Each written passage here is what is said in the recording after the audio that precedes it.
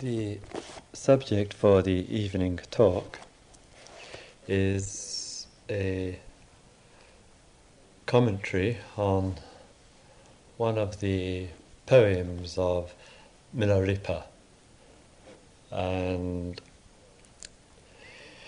the quotation is taken from 2 volumes of books of Milarepa's works called The 100,000 Songs of Milarepa, which was translated by a man named Chang some years ago. And it says on the back here, by way of introduction to you, the songs of Milarepa, the famous 11th century Tibetan Buddhist poet and saint, are a synthesis of lyric beauty and profound spiritual understanding. They form one of the great canons of Tibetan Buddhist literature, which still speaks with a poignant relevance to the contemporary mind. And the background to Milarepa was that he was born in Tibet, and at an early age his father died, and his mother, as is somewhat traditional in parts of the East, then went to live with his late father's brother, his uncle, and spent time with him.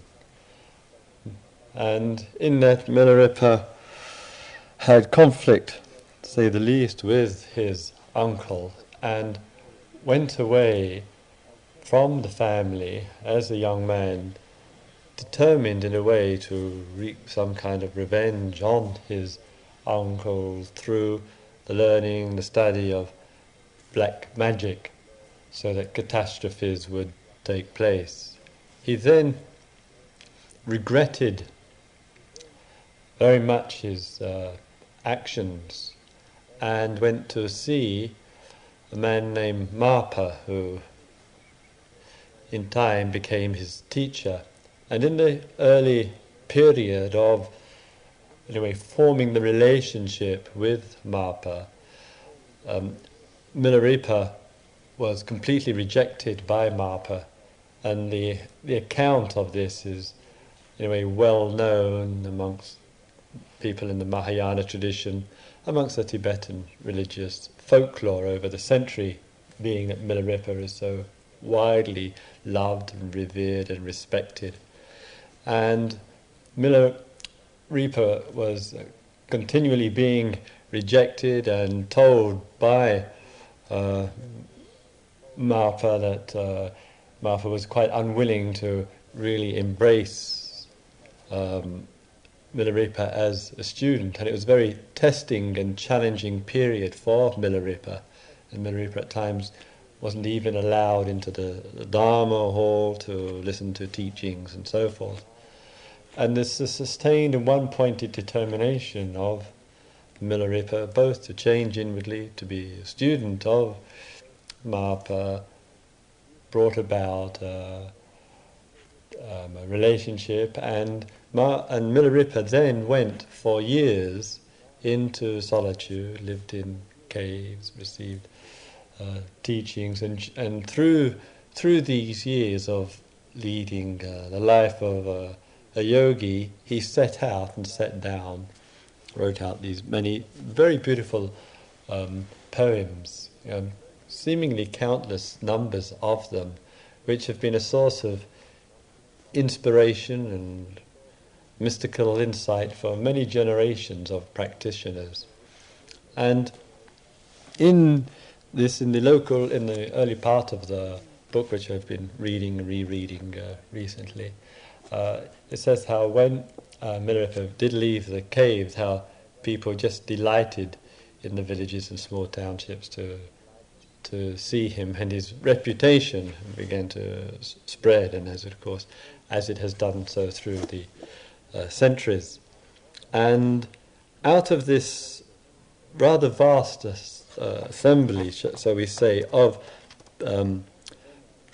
poems and the insights emerging forth out of them, I've just taken one, and even in that one, not the totality of it as it runs into some pages, but the but aspects of it which I think are worth quoting or commenting on. And as one can appreciate, what I might pick out is not obviously what somebody else would pick out, and you'll see why as I read.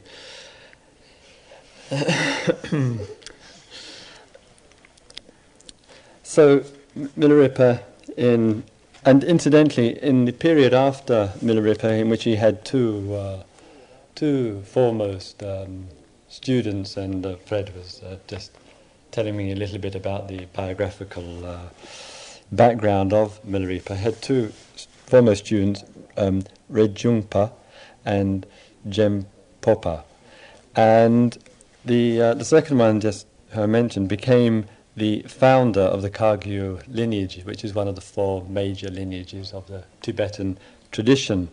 And he is the author of the jeweled ornament of liberation, which is regarded within that tradition and lineage as a basic teaching, basic textbook towards the way of liberation. And so out of the inspiration and the insights of Milarepa, who of course was very much inspired by Marpa, who's very much inspired by previous teachers and dating back to the Buddha and so forth, came in this long-standing lineage which endeavours to maintain that spirit of inquiry and understanding. So Milarepa, writing this some 8 centuries ago while living in the caves in Tibet, says, "I am not a singer who wishes to display his art, but entreat me to sing and sing again. Today I will sing to you of the ultimate truth. Thunder, lightning, and the clouds, arising as they do out of the sky, vanish and recede. The rainbow, fog, and mist, arising as they do from the firmament, vanish and recede back. Honey, fruit, and crops grow out of the earth, all vanish and recede back into it. Flowers, leaves, and forests, arising as they do out of the earth, vanish and return back into it once more. The ripple, the tide, and the flux, arising as they do out of the great ocean, also vanish and return. Habitual thinking, clinging, and desires, arising as they do from consciousness, all vanish and return." And if he knew not that all obstacles, all things which arise reveal the emptiness, the manifestations of mind, he would be misled in his meditation. The very root of all confusion also comes out of the mind. He who realizes the nature of that mind sees the great illumination without coming and going, observes the nature of all outer forms. He realizes that they are just visions of mind. He also sees the identity of the form and the emptiness. And I'll just explain or give a little commentary on this, not so easy to follow here. He begins with using as actuality and as analogy the very nature of the way the world reveals and shows itself. It is giving immediately a teaching on change and a teaching on vanishing, on dissolution, on receding back. And then he takes everyday examples, so obvious and apparent to us. He speaks of the thunder and the lightning and the clouds, the rainbow and the fog and the mist, the honey and the fruit and the crops, the flowers, the leaves, the forests, the ripples of the tide, and includes the mental world too, which keeps showing itself in the world, in the mental world, habitual thinking, clinging and desires, which also arise and also vanish and go back to where they came from, so to speak. So in that he's saying just how it is in the so-called outer world, just so it is within the so-called inner world. And the outer world and the inner world, mental and material, in character, in feature, in mode of experience and event, actually are not separate from each other. And so what goes on there goes on here, what goes on here goes on there. And then he says, recedes back into. And in this receding back into, in using the outer analogy, he speaks of receding back into the ocean, the waves, the wind and the rainbow and the fog, receding back into the firmament, into the atmosphere, the flowers and the leaves, receding back into the earth. And this manifestation, receding back into. And this takes place, endless process, shall we describe it, which is taking place. And then he says, but then there are the obstacles which take place, what we describe as the obstacles. The obstacles, we say, keep coming up. They arise, these obstacles which are taking place. And we tend to make a difference from the obstacles than from the flowers, from the trees, from the rainbow, from the fog, from the mist. But also having the same characteristic, arising, appearing in time, persisting in time, and also fading and passing. And therefore, again, in bare nature of things, the same. And he says, and in that he said that revelation of that is for us to see and to understand, because if we don't understand that, we will be somewhat misled by what meditation is. And we might wonder, well, what does he mean? What does Milarepa mean? What does it mean by being misled by? Because in a moment or two, when I go into the next paragraph, he says things to stimulate the shall we say, the serious yogi's heart and mind, to stimulate inquiry and looking again at what we take for granted. So he says, all the confusions which take place, and all the various obstacles which are apparent, which takes place, all come out of the mind. They all emerge out of, and they all recede back into.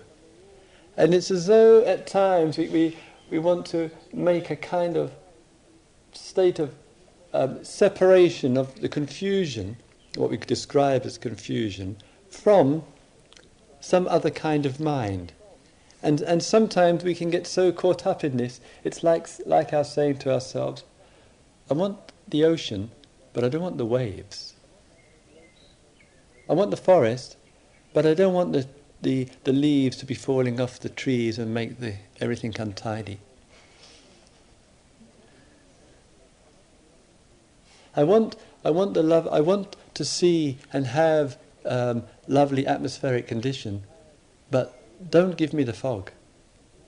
And that sometimes we in our wish, in our very will, that sometimes we are going against the way things appear.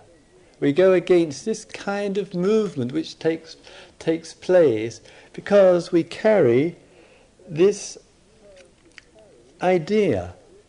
And so he says, should one cling to the reality of visions, the reality of these ideas, these images? Because if we do, we will be confused, he says, in meditation. Do you understand? If we look at our meditation and our mind and we try to make that world somehow so different from the world which is manifesting outside, that will bring confusion to our meditation. And how if we can sense the way things are in the nature and look at the mind as mental nature, and remembering that many of the descriptions we give to our mind, we actually describe the nature as well. We say our mind is running around like a monkey. I'm feeling really fogged up today. It seems really clear. I feel I'm sitting on the edge. I'm down in a chasm. I'm really feeling on top of a mountain today. So many of the descriptions which we use in our everyday way of describing ourselves, we draw from the nature. And why do we draw from the nature? Because the nature of the mind and the nature of the world are inseparable. The shallow and the deep, the highs and the lows, the ups and the downs. If we're going to use that, then let's include and let's acknowledge our experience and the world are not two separate events going on, but they are as they are.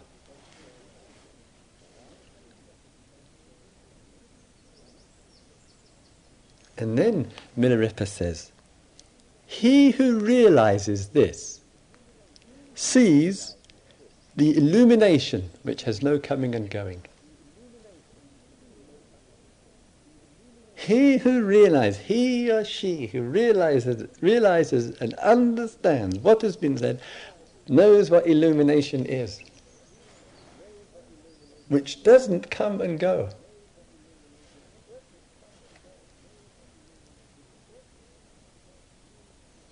He says,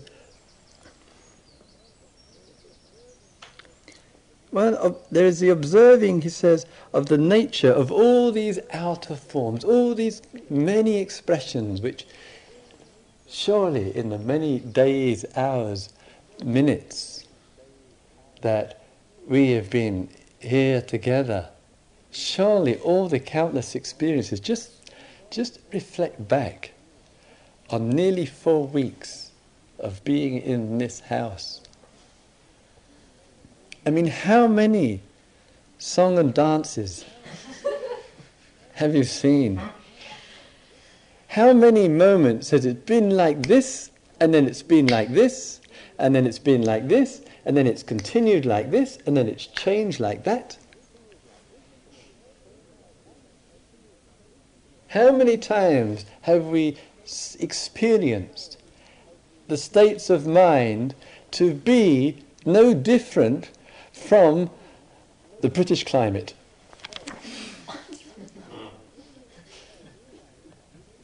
When are we going to realize this is the way the world shows itself?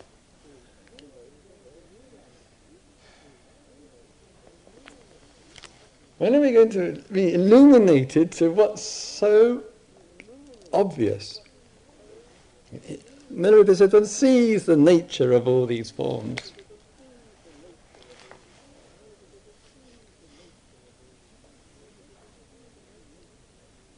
In this illumination, emptiness or ultimate truth or ultimate nature and these forms are no different.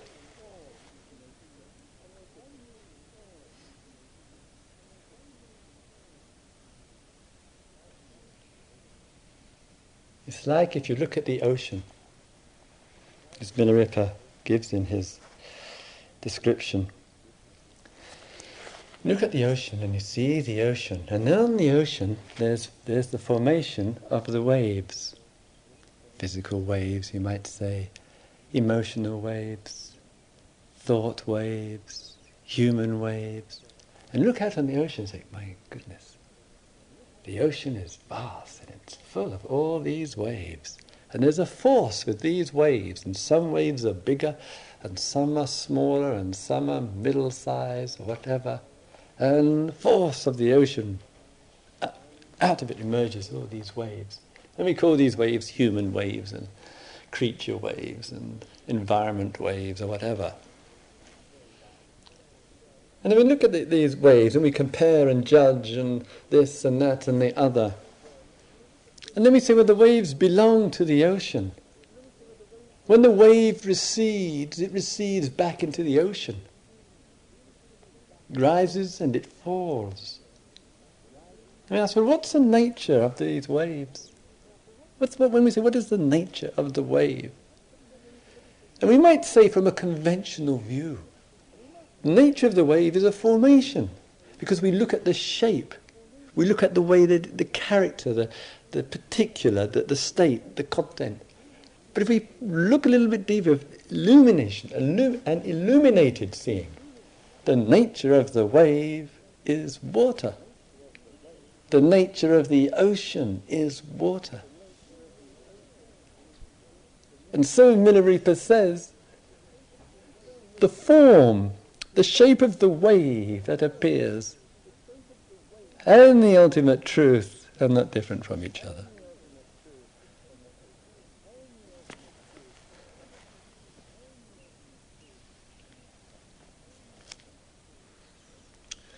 Then he comes to make the point a bit further, to prod as he loves to do. He says, moreover, wait for it, moreover, to meditate is an illusory thought. Not to meditate is illusory too. It's the same whether or not you meditate. What do you make of that? I'll read it again. Moreover, to meditate is an illusory thought. Not to meditate is illusory too. It is the same whether or not you meditate. Okay, many ways we could explore. We could spend the whole day and night inquiring into all the implications, spiritual implications of those three lines there. You know, you could burn all the spiritual textbooks of past, present and future, take those three lines, and it's enough for complete unexcelled liberation. Moreover, to meditate is an illusory thought. So let's ask ourselves, let's see. At times, you might say many avenues, so I just explore one avenue, just as jaundiced a view as any other, I suppose. One avenue of looking at that might say, well, what occurs in the thought about meditation? What occurs for you when the thought arises, I have to go to meditate, or now I am going to meditate, or I'm going into the meditation room, I'm going to do my walking meditation. What encourages Milarepa to say, to meditate is an illusory thought? What's your sense? What's the implication? What's the intimation being pointed to here, which is just to make us question what seems, in a situation like this over a month together, normal, but questionable. And perhaps somewhere in the communication of Milarepa here, it's the thought comes in this, and he goes into this, and I'll take on the next paragraph or two in a moment. It's like when we cherish that thought, when we are somewhat conditioned by that thought, in the moment we think we're not meditating. I'm going to meditate. Therefore, it's something separate from what actually is. It's somewhere else. And so sometimes you think, I did a lot of meditation today. Well, today I didn't do so much meditation. And this thought does have its bearing. It actually influences us, and we can feel we're quite satisfied when we have done a lot, and we feel, well, am I wasting my time because I haven't done enough? And these are common thoughts that meditators we experience. And so sometimes one person says, well, I've done so much meditation, it hasn't given me what I wanted, therefore I'm not going to meditate. It's just not leading anywhere.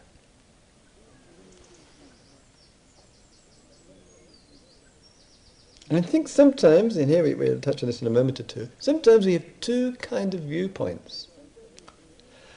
One viewpoint is to meditate, that's something ultimately significant. And if we hold on to that viewpoint, then we're going to feel there are times when I am not meditating. I'm going to have meditation in my life, I'm going to have no meditation in my life. And we go between one and the other with our thought. And sometimes we say, well, I don't need any more meditation, I've done enough meditation, and to drop it altogether. And then that thought becomes the real thought. And Milarepa guards against this, and he says, not to meditate is illusory too. It's just the other side of the same dynamic. And do we, in actual terms, get caught in that between meditating and not meditating? Substantiating one and rejecting the other. Moreover, to meditate is an illusory thought. Not to meditate is illusory too. It is the same, that's essentially, fundamentally, whether you meditate or not. And the way that I would understand this, since it's a commentary in which he says, today I will sing to you of the ultimate truth. It's a commentary and a communication to us, which in a way is saying to us, whether you meditate or whether you don't, the nature of the ocean is going to be water.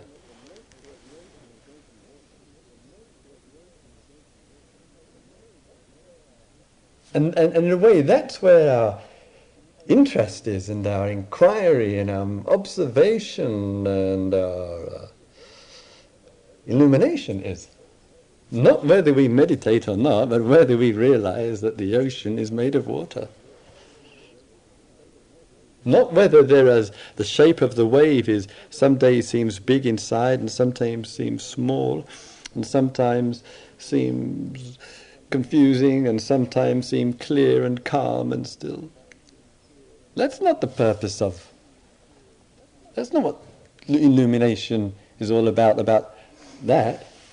It's not about the wave, it's about the nature.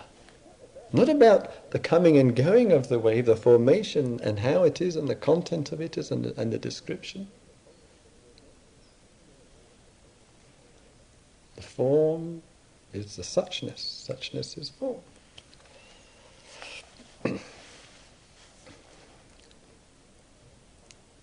Then he takes it a step further. There's no holding this guy back, is there? Discrimination of the two. Being prejudiced one way or the other. And remember, we can take meditation, we can take anything.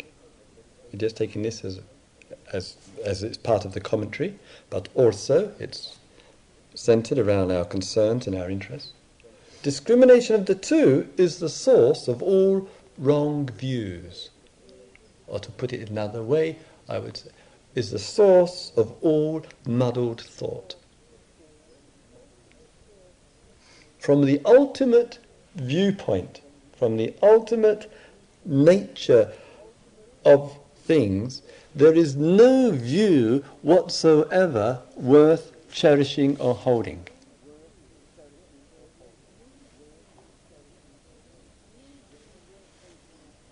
No view worth taking up some position about, because a view is in the realm of mental formation, and the holding means that we neglect illumination.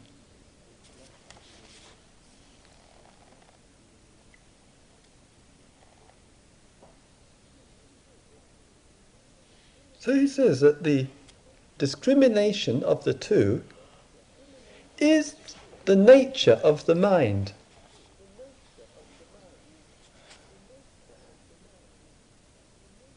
Understand that it's such a gem of beautiful insights. You know, it saves life a lot of hassle if you understand these things. He says the nature of the mind is discriminating. The character of it is that that's what it does. You know, it's...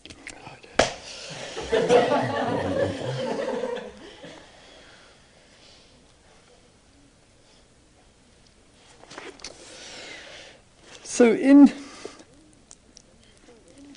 the view that we take, in the emphasis that we take, within our social situation, within the context of being here, many times you have heard us as teachers speak about the value and the necessity, while being here, for the meditations, with all the precision, the instruction, the designation of description and approach, which is part of that process. And you've also heard us speak equally as frequently about all of those periods which don't, as it were, formally fit in to the formal structure. And so there's been a lot of emphasis has been given about much of the rest of the day and how we relate to those parts of the day, and how we work with the work periods and the meal periods and the periods when we're going up and down the stairs, and periods when there's been the one-to-one meetings or the small groups, or times when one's not, any time when one isn't engaged in formal sitting and formal walking. And the communications and the reminders and the endorsements have taken place with frequency with regard to both. And in some way trying to ensure and sustain and address a balance between meditation, which frequently, I think, and understandably, has the association of the form, sitting cross-legged, walking in a slow, mindful way. Very appropriate, valuable, and tools for insight. But we've also said that in a way they interface the form and the absence of the obvious form. And this interfacing of the two is a vital ingredient.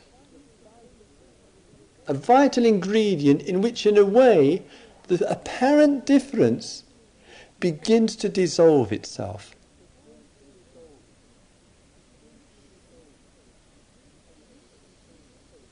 And this interfacing, this intermarriage, and towards a dissolution, means that the dissolution of meditation as form and meditation as no form really is such that sitting in here and sitting in an armchair, sitting in here and talking with somebody on a train, in the dissolution, then there's really no real difference, because the nature is just the same.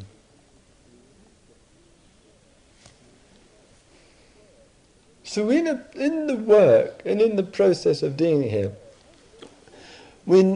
hopefully we're neither promoting one and doing it which is at the expense of the other. Because, as Milarepa points out, to do that that is such that when one conceives of meditation in that way, that is an illusory thought.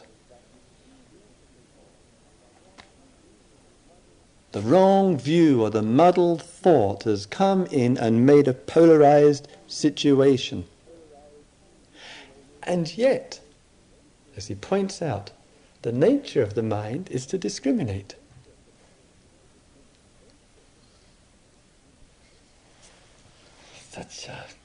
It's a beautiful, just beautiful insights.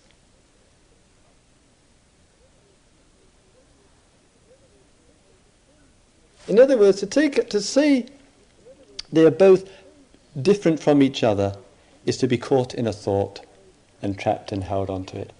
To come out and say they are both exactly the same and there's absolutely no difference is to refute the nature of the mind, which is to discriminate.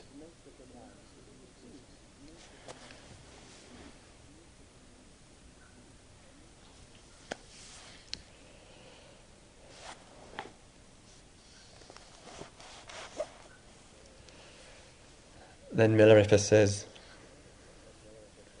beyond words is this realization, free from desire and fear.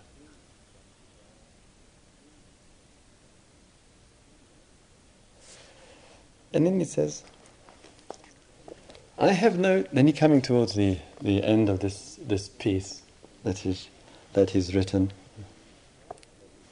And the last piece, I think, within all the seriousness of the Dharma and of the teachings of liberation and the intuitive understanding of the way things are and the beauty of that illumination, he then comes to the last bit, and I think it also conveys something beautiful about the spirit of this man Milarepa. Beyond words is this realization, this illumination, free from desire and fear. He says, I have no time to sing for fun or chatting with empty words. O Spirit, reflect on this auspicious Dharma. Reflect on this auspicious teaching. Ask little. Don't raise so many questions. Be relaxed and sit at ease. He says, then he finishes it, coming to the end. And I think that's, again, that spirit of it, what he says there. He's speaking of that realization beyond words, beyond discriminating, free from desire and fear. He says, I have no time to sing for fun, for chatting with empty words. So if the words are going to be used and going to be applied, then at least let those words be pointing to that which is beyond the words. Let them not be just chatting words, empty words. Let them be pointing to something. And it says, oh, Spirit, reflect on this auspicious Dharma, this auspicious teachings. And then it's almost as an afterthought. He says, well, ask little, don't raise so many questions. Be relaxed, sit at ease. And then in his conclusion, he says, which I just think is lovely, he says, I sing as you requested. So it sounds like there was somebody asked him or whatever, whoever it may be. He says, I sing as you requested. And he ends up, these are my mad words.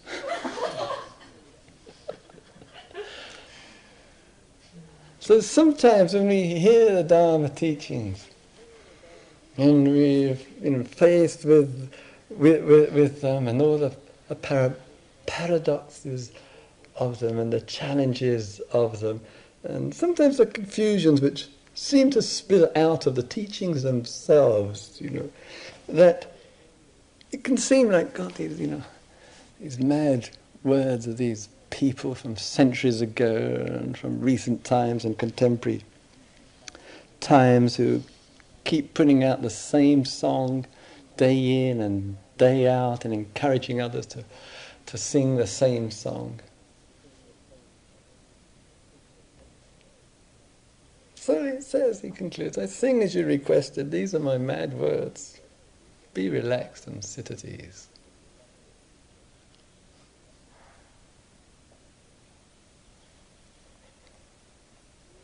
Thus spoke Milarepa.